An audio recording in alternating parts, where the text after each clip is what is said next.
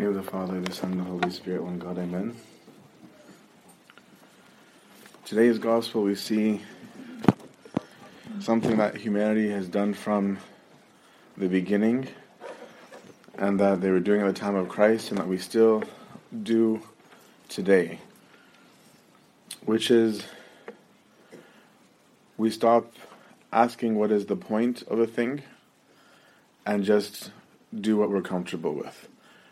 And when we do what we're comfortable with, we form groups because we forget what the point is, and so we start labeling groups to justify our own group and forget what the main purpose or hedef, the main goal of something is.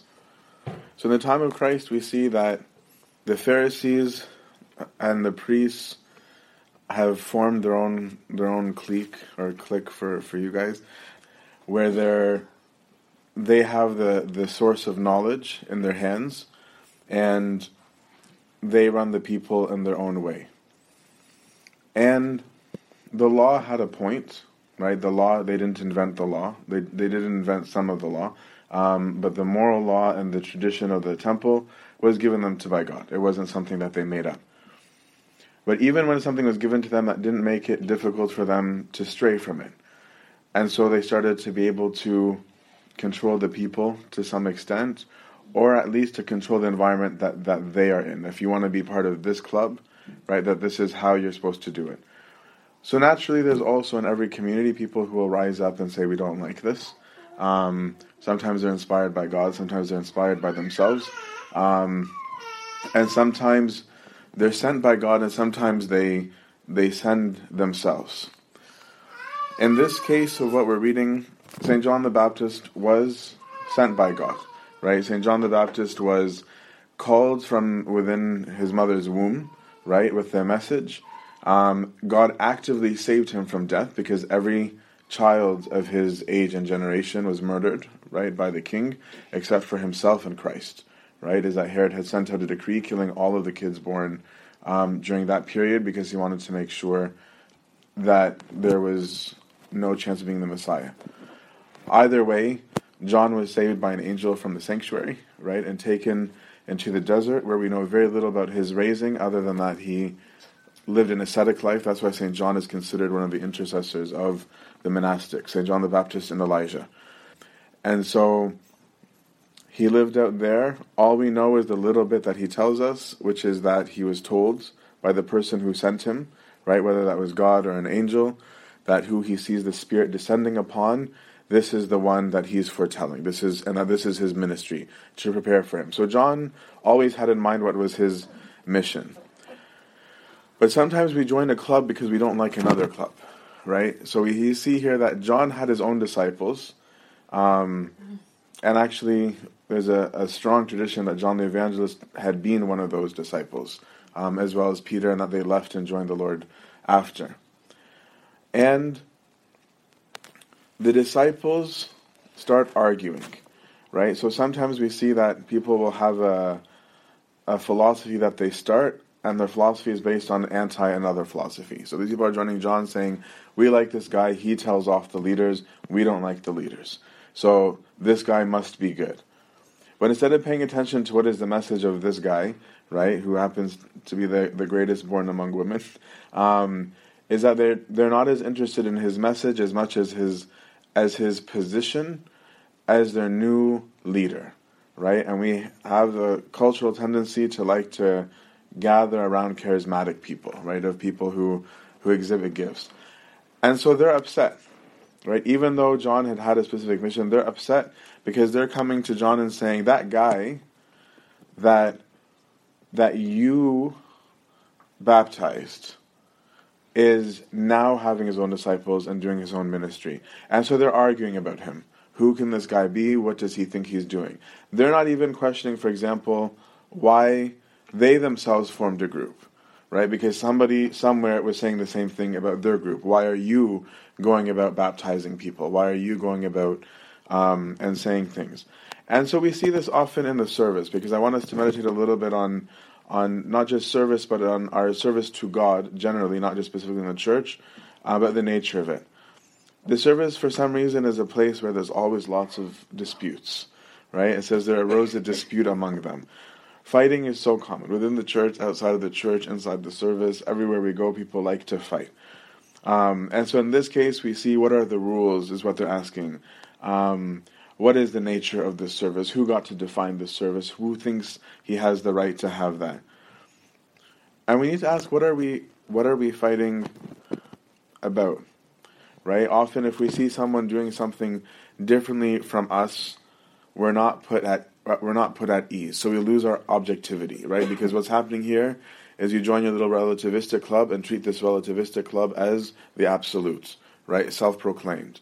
And we see that the disciples of Christ do the same later on, right? Because later on the disciples of Christ get upset when they see people casting out demons and doing miracles in the name of the Lord. And they said to Christ, we found these guys doing this stuff in your name, but they're not in your club, so we told them they had to stop, right? And Christ didn't say, oh, good job, well done, you guys are the best. He said to them, why are you stopping them?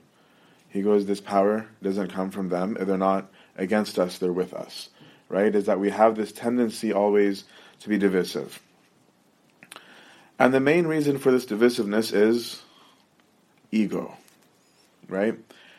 The one you testified of is what they're saying to John, indicating that John has to be superior because he came first, right? Because you came first, and because you did the action of washing, therefore, since you did the action on this other person, this guy is lesser, right? That means that this person isn't there. And sometimes we do this in the service. Let's say someone that we like says something first, if we have a particular person that we're fond of, and then someone else says the same thing. Instead of just saying, oh, that's beautiful that they believe the same thing, that we acknowledge the same truth, it'll be, oh, he must have heard you say it, right? Or it's a good thing that he thinks like you, right? Instead of it being about the thing being true, it becomes about the person that we hold in high esteem.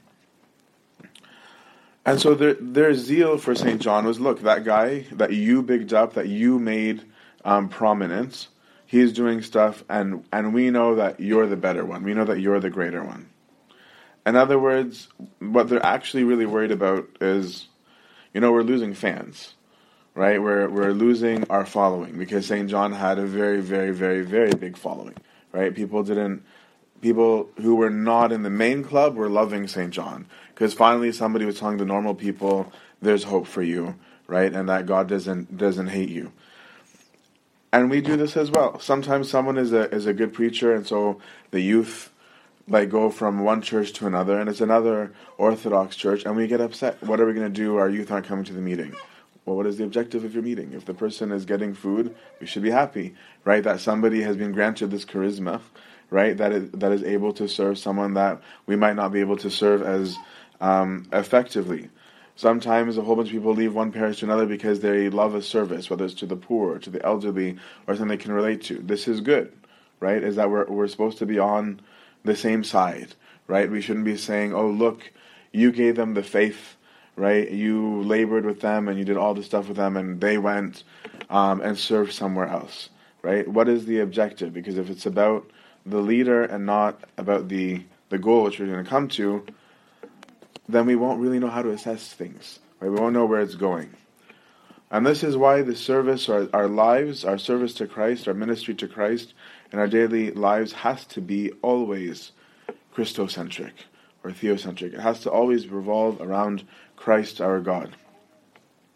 St. John, unlike his disciples, because he was a good leader, because he was a true servant, and his ministry was actually pure and not tainted by his own ego, St. John was not distracted by the noise, right? He wasn't even swayed by the flattery of his own disciples. He wasn't like, yeah, I'm really bummed out about it, or I'm really sad that this is happening. I'm glad that you guys are with me still, right? Instead, John keeps his objectivity, right? St. John looks at them and says, nobody can do stuff like that, right? Unless their power is from heaven, right? Nobody can walk around doing miracles.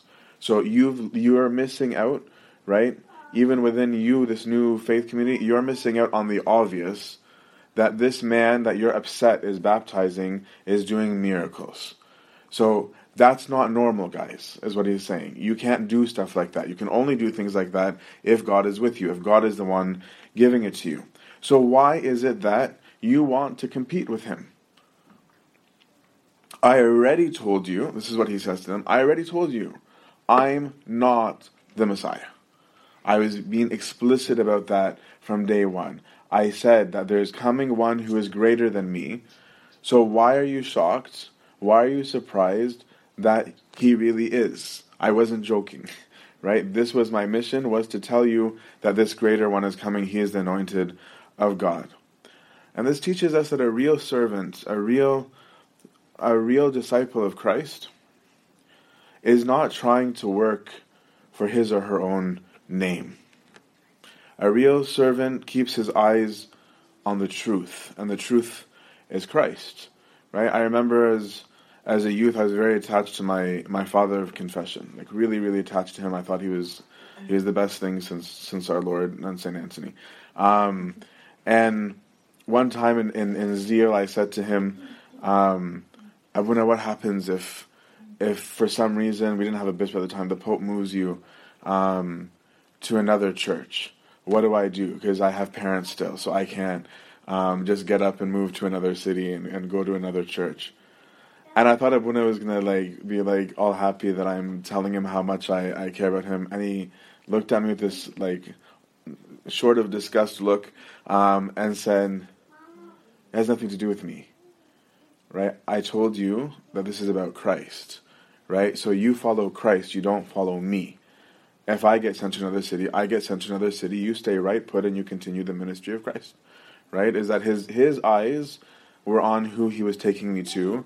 His eyes were not on what is this person's relationship to me. Right? How popular am I? How much do people love me? How much do people think of me? His was on Christ. And so we need to ask, what is the reason for your good deeds? Is it prestige?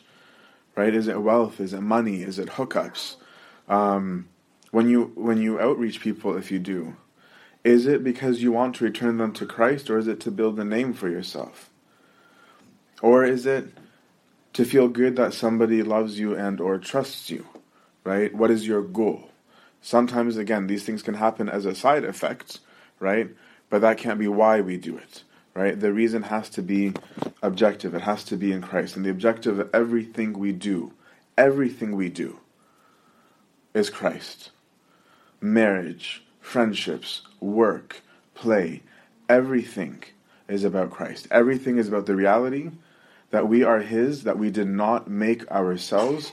As we read in the epistle earlier, we love Him because He first loved us, and that we want Him, that He is the goal. Straying from that goal on any level means that we are straying from an absolute. It means that we're attaching ourselves and leading ourselves based on something finite. And that means that we will never have fulfillment. If my joy, if my goal, if my aim is something that is in of itself something that is relative, something that has a meaning only based on something else, I'm never going to have absolute fulfillment. Because I can lose my fame with the slightest thing. I can lose my fame by making a simple mistake, right? Or I can lose my fame by somebody more cool than me coming up. I can lose my wealth in a single day from a hurricane. I can lose my strength in a single day from an accident. I can lose my profession in a single day from somebody's lie. So if I have anything that I'm using that's meant to be a means to the goal, becoming my end, I will never have or achieve fulfillment. And this is true even of the church. If a church focuses on anything other than Christ, it's a church that will lose. Right? If a church focuses on activities for the sake of activities, this church will lose. We can try and make activities, we can try and play games, we can buy buildings, but the world will always do whatever we're doing better, except Christ. Right? No matter what it is. Sometimes we think, if we build a gym, we'll keep our youth. Well, the world has better gyms than ours, no matter what you do. Right? The kids can find something more entertaining than what we do. Because we're not looking for something to be entertaining in and of itself. Everything is about Christ. And so what we need to ask ourselves is, do we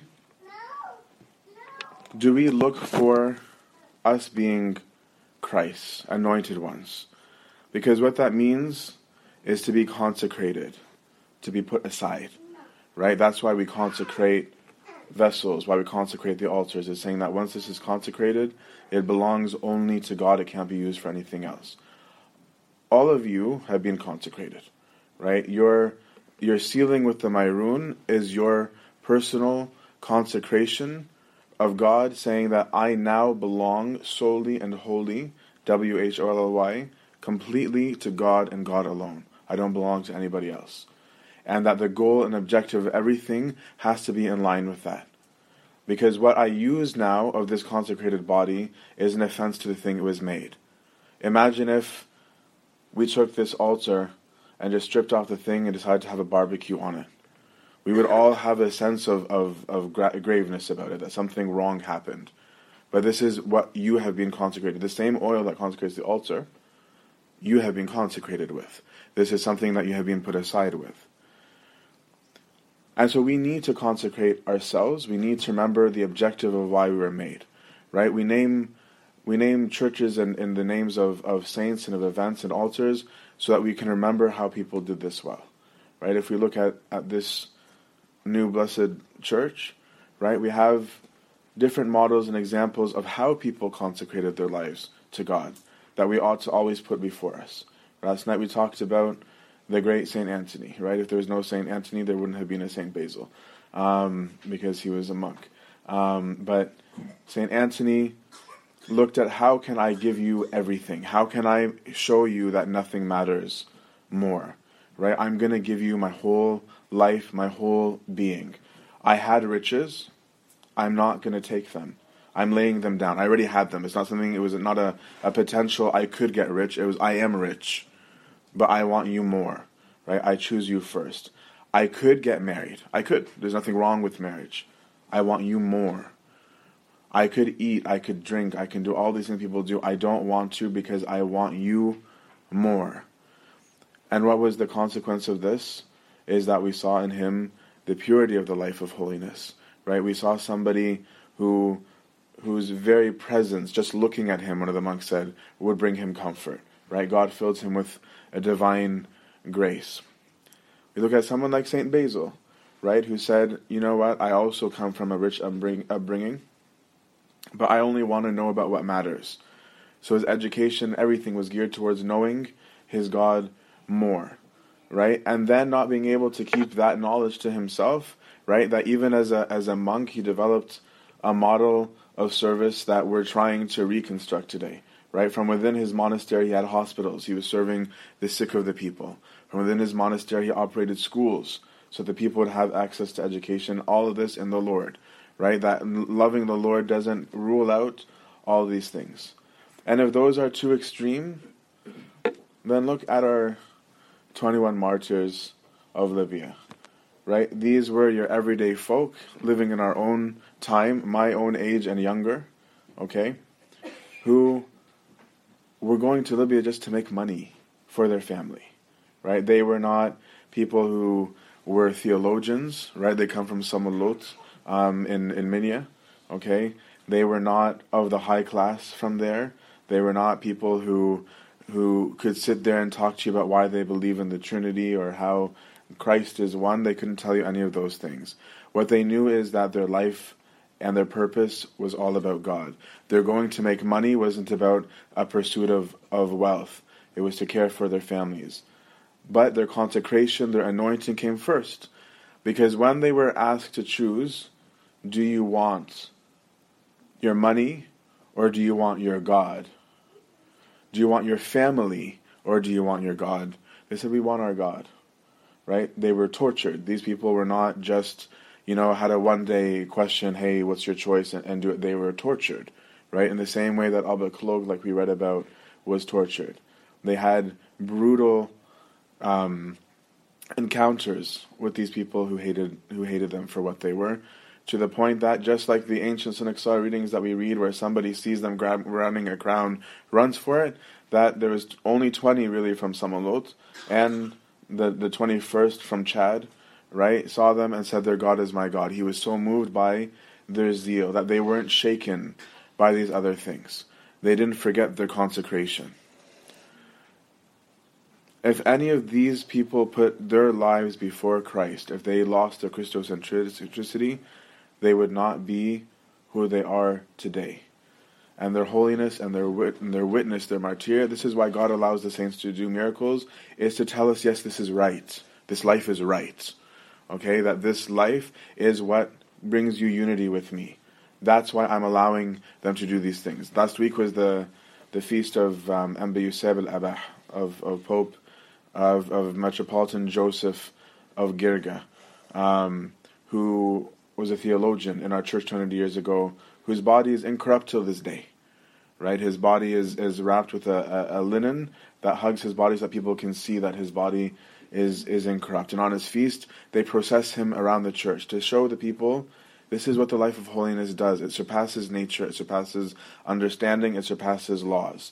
Everything, whether it's your law or your nature even, is subject to Christ, is Christocentric, bows to the Lord of hosts who made them. May God grant us to remember Christ above all, for Christ to be our goal, that we can say with genuineness of heart, like St. John the Baptist, that it's not about me, it's about him, that he needs to increase and I need to decrease.